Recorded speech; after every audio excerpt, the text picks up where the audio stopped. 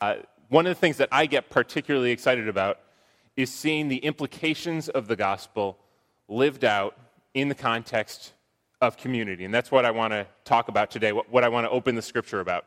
You can think about this as kind of a vision sermon for what life together in 7 Mile Road can look like.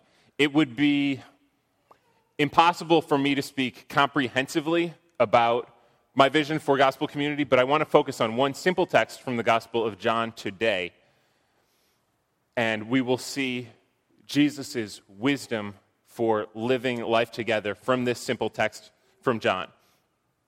From those of you who already lead or participate in our gospel communities, you know that there is no such thing as a perfect community. We had a wedding here yesterday, and I said to the couple that marriage is the union of two sinners. Gospel community is like the union of like 12 or 13 sinners. So, you know, there's no such thing as perfect community. But I hope that as we open this up, you'll be kind of blown away by the wisdom of Jesus, and it will motivate you and inspire you. For those of you who are not yet connected to our gospel communities, we do want you involved, and we'll talk about the logistics of how that works at the end of our time. But first, let's pray.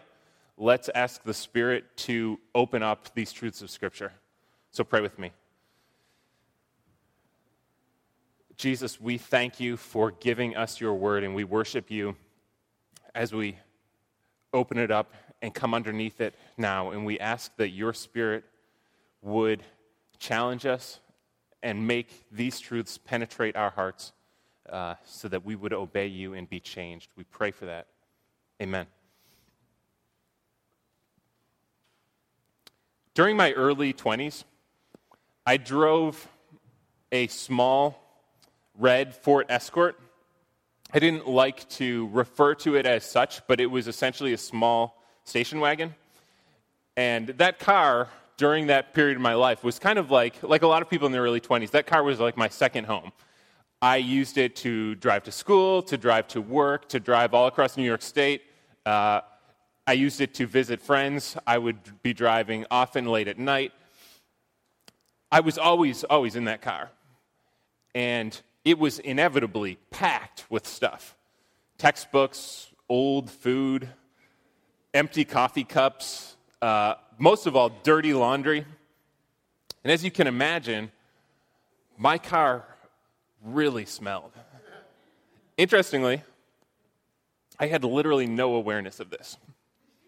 I don't know if I didn't notice the scent whatsoever or if it just didn't bother me, but the knowledge that my station wagon stunk did not really even penetrate my brain. It did not cause me a second thought.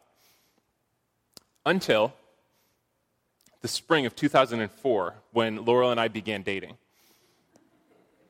I was driving south on my way to pick up Laurel for one of our first dates. And suddenly and mysteriously, it was as though my olfactory powers were magically heightened. It was as though clear air was penetrating my nostrils for the very first time. And I had a new awareness. This will not do. So I found a car wash. I didn't know if the lemon air freshener or the pine air freshener was better, but I got both. I was confronted with an aroma that demanded a response. And once I recognized it, it was unavoidable. So I want that image or that odor, if you will, to kind of linger in your consciousness as we open up this scripture. This is John 13, 31 through 35. Matt read this a moment ago. I will read it again. John 13, 31 through 35. When he had gone out, Jesus said, "Now is the Son of Man glorified, and God is glorified in him. If God is glorified in him, God will also glorify him in himself, and glorify him at once. Little children, yet a little while I am with you. You will seek me, And just as I said to the Jews, so now I also say to you, where I am going, you cannot come. A new commandment I give to you, that you love one another. Just as I have loved you, you also are to love one another. By this, all people will know that you are my disciples, if you have love for one another. Let me set the scene in John 13. It's the week of Jesus' passion. John is describing the events leading up to his death. Jesus is sitting down for a meal with his disciples. This little gospel community of Jesus and his 12 disciples are gathered together to celebrate the Passover. John opens this whole discourse by saying, now before the feast of the Passover, when Jesus knew his hour had come, meaning the hour, the time of his crucifixion, when he knew that his hour had come to depart out of this world to the Father, having loved his own who were in the world, he loved them to the end. We should take note of this as a broad statement that frames this whole passage. Jesus did not use his life to promote a political cause or to start a movement. Jesus actually formed a community, and he gave himself to these 12 weak, ridiculous, flawed men, and he loved them. And having loved them, he loved them to the end. I'm just going to make a couple simple points from this text from John 13, and in so doing, I'm hoping that this will explain and motivate why our gospel communities work the way that they do. Jesus said, a new commandment I give to you, that you love one another, just as I have loved.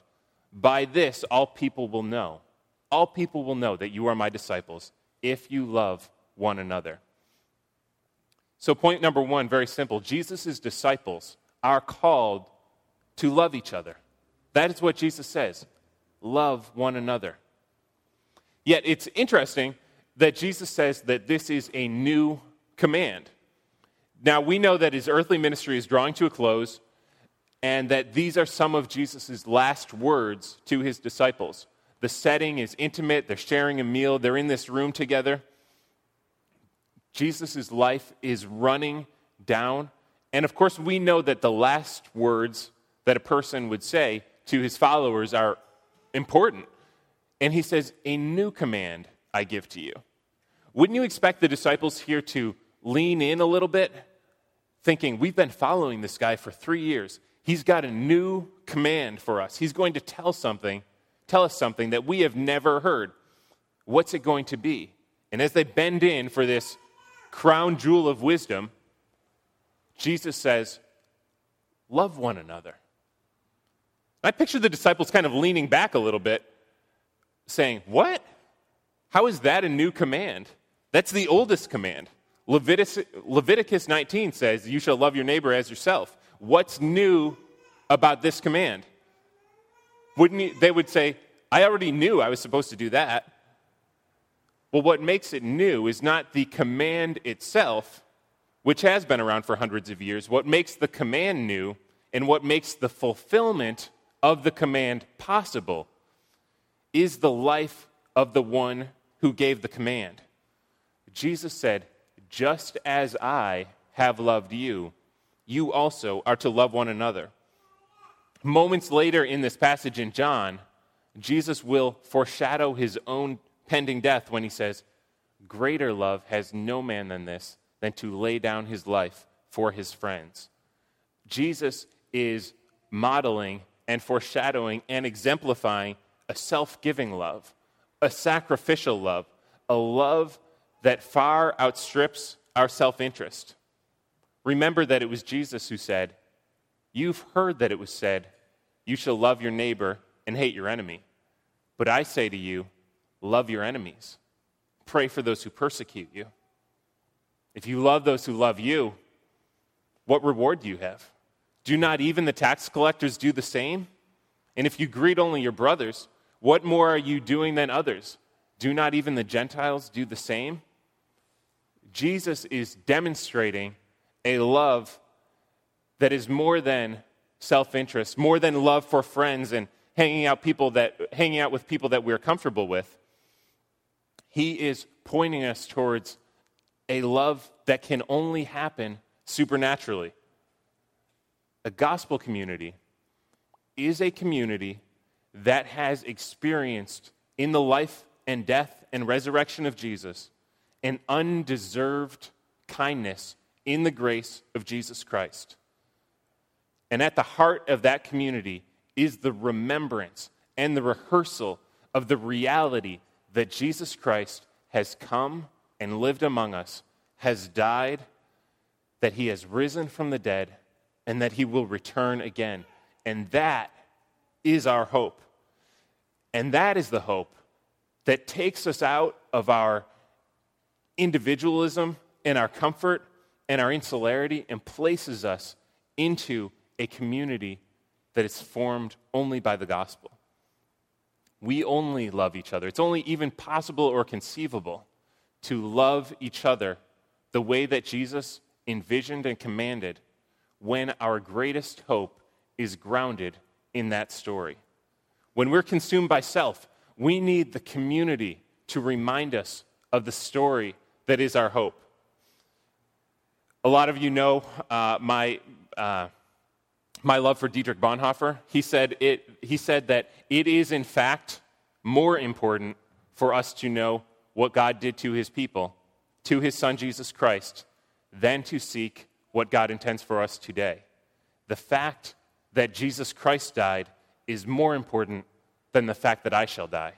And the fact that Jesus Christ rose from the dead is the solid ground of my hope, and the hope that I too shall be raised on the last day. It's the community that is rooted and grounded in the hope of the life and death and resurrection of Jesus Christ that lives out of an overflowing abundance of gratitude for each other and for everyone around. And secondly, Jesus says that the world will actually know that we follow Jesus by our love for each other. People will actually see that we are followers of Christ by our love. Jesus said, "By this all men will know that you are my disciples, if you love one another." In other words, the best explanation of the truth of the gospel is the life of the community that is formed by the gospel. The community shows and it tells. The community is the living, breathing explanation of the gospel. One missional author says it like this: because the Christian community is created by the gospel, it is the place where the gospel can be seen and understood. The reign of God is a reign of life, of justice, of peace, of blessing, of freedom. But the good news that God is king is not seen as good news by a world that loves itself. Therefore, we explain and we commend the gospel through our lives, and especially through our lives lived together. It is as people see our love and our unity that they recognize that Jesus is the Son of God, sent by God. Here's an example to show what I mean. In 3 short years, it will be time for Matthew J. Cruz to start driving. I thought it would be nice to insert that into your consciousness today, Matt and Grace. And when that day comes, the truth about what it takes to safely operate a motor vehicle will need to be both verbalized and experienced. I don't think that the conversation will go like this. I don't think that the two Matts will sit down on the couch at Oxford Street and look out at the car parked in the driveway, and Matt will say, "You know where the key goes, right? Just give it a twist, and then you pull the lever that's kind of in the middle of the car down to where it says D, and then you push with your foot. Don't push too hard, but just push with your foot and go from there." Can you picture that? Makes sense, right? Okay, then you give them the keys. Is that how it goes? No. Not unless you want the Taurus to look worse than it already does. But hopefully, you can find a safe and open and expansive parking lot where the truth about what is involved in safe driving can be verbalized, it can be taught, and it can also be experienced. The truth about what it takes to drive a car needs proclamation, okay? It also needs to be experienced. And in a similar way, Jesus is saying that the community that is formed by the gospel, by the love of Jesus, becomes the apologetic for the gospel. Generally speaking, when we talk about apologetics, we are talking about the reasons, the ways and the reasons that we defend the Christian faith. And these are all totally legitimate and helpful. There are wonderful, intellectually defensible reasons for why we believe Christianity, why we believe that our faith is defensible, why we believe what we do. However, in my own life, I can only think of one friend that I have that does not believe the gospel, that is interested in talking about those things. He doesn't believe the gospel, but he is willing to converse with me about things like the inspiration of Scripture or the canonicity of the scriptural books, or why the Bible is different from other so-called sacred writings, and why I believe in the reality of heaven and hell. Most people are not actually asking those questions. So you could hit them right between the eyes with facts about canonicity and verbal plenary inspiration and give them numbers about how many ancient documents existed and how the Bible compares with other ancient writings and why we should see it as reliable. And those are helpful and truthful facts, and yet people that are living apart from God need more than communication of answers to questions that they are not asking. They need the living, breathing apologetic of the gospel. They need to have the gospel community, this family of local, loving missionaries who will help them see what followers of Jesus look like. Jesus is saying, by this all people will know that you are my disciples, if you have love for one another. A few years back, a professor from the state of Washington wrote a book called The Rise of Christianity. He was or is a sociologist, and he was interested in why religious movements gain traction. So he had studied cults like the Moonies or the Jehovah's Witnesses, wondering how these groups attracted followers. Then he began to study the ancient Christian faith. And here was his question specifically. He said, how did a tiny and obscure messianic movement from the edge of the Roman Empire dislodge classical paganism and become the dominant faith of Western civilization? In other words, how did this tiny community explode? How did it actually happen? Acts chapter 1 tells us that after the ascension of Jesus, there were 120 Christians. How did this tiny movement explode across the world? And as this sociologist started to create mathematical models and read ancient texts, he came to one extremely simple conclusion. He said, these people loved each other. They cared for widows. They loved women who tended to be marginalized and mistreated in the ancient world.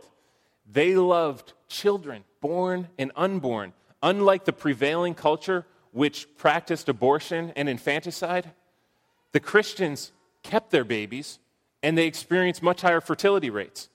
Ultimately, they loved Jesus, and they were willing to die for him.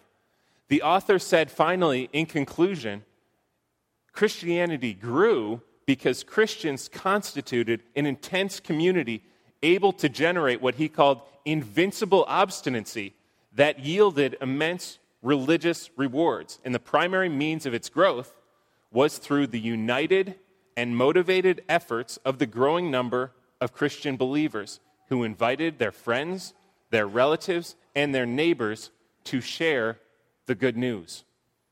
Good news demonstrated, proclaimed in the context of community will demonstrate to the world that we follow Jesus.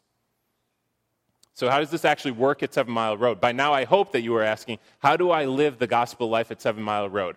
I've already told you that This doesn't happen perfectly in our church or anywhere else.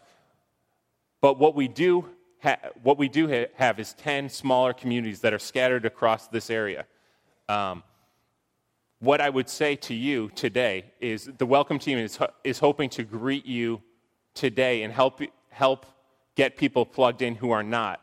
But I do want to today kind of acknowledge and thank and identify the people who are currently leading Gospel Community and push you towards them if you are living in geographical proximity.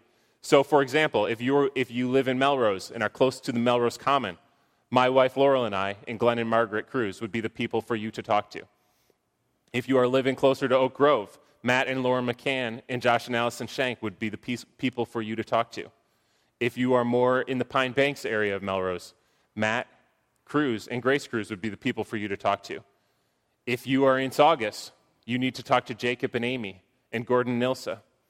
If you are in Medford, you need to talk to Jeremy and Melissa Davis and Braden and Stephanie Erickson. If you are in the Maplewood part of Malden, you should talk to Justin and Mariah Gottlieb. If you are in Edgeworth and Malden, you should talk to Simon Waugh. If you're in downtown Beverly, you should talk to Will and Jen Kilmer. If you're further up in Beverly, you should talk to Caleb and Maggie Lilly or John and Brooke Park. In the back, we have contact info for all these folks, but they are helping lead the missional charge in our church. And if you're on the periphery of these places and nothing is close to where you live, then please talk to me because we might need to start gospel communities closer to where you do live. I'm very aware that there are an endless number of reasons related to schedules, logistics, children, people's concerns that would give them pause to making a commitment to them. What we do want, we would love to have those conversations, but what we do want to say is that the gospel life, the life of following Jesus, is not an individual pursuit. And we need you living a life that is shaped by the gospel in the context of community. This past week, I was able to spend a couple hours in Malden with some people in our gospel communities down there. We were grilling out together, and we had gathered to pray for a couple of our 7 Mile Road missionaries who were headed back to Africa. And after the night was over, I thought about it and I realized there is really something absurd about what is happening here. There's really something that is not logical. First of all, if you were there, the setting was crazy. We were at the Coes. Caroline was passing food around. She was going to have a baby in 24 hours. Okay, and she's running around circulating cheeseburgers. The house was completely overrun. I believe it was the first time that I was at a 7 Mile Road event, and I looked at the children and thought, they may be beginning to outnumber us. There was one point where I was having a conversation with June, and both of our mouths were moving, and I don't think either of us heard a word that we were saying. There was no actual sound other than just kind of a dull, deafening roar. We had gathered to pray for these missionaries, and I thought about what we prayed for. We were praying for a couple that is returning to a nation where you can just about take your fingers and toes and count the number of believers. And they are spending their lives willingly in this place. And there's a level where you say, it doesn't make sense, except that our hope as believers, our hope as people living the gospel life together, is that true authority is represented by the crucified man. We hope in Jesus. Our stories only make sense in light of his story. And there's no argument that we can make about the truth that will make sense in the plausibility structure of the average north of Bostonian. And that is why we need to make that argument by more than the presentation of facts, but by together believing and living this story. If our Christian fellowship is marked by such love, it will be the fellowship where all people recognize the unmistakable truth of the gospel. we never really will go back to the old high ground where our culture shares all the same assumptions about the authority of Scripture and the reality of Jesus Christ. Instead, the community of Jesus exists as a sign of God's grace to the world. And as we live together in love for one another, we recognize that He is sovereign. Matt read earlier saying, "Thanks be to God who always leads us in triumphal procession. Through us, He spreads the fragrance of the knowledge of Him everywhere." We will be together that unavoidable aroma, for we are the aroma of Christ to God among those who are being saved and among those who are perishing. God will see who are being saved and who are perishing. To one, a fragrance from death, to the others, a fragrance from life to life. Who is sufficient for these things? Certainly not us. For we are not like so many peddlers of God's word, but as men of sincerity, as commissioned by God, in the sight of God, we speak Christ. Let's pray.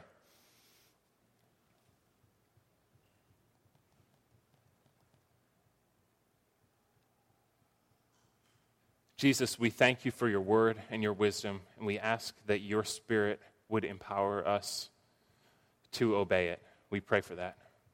Amen.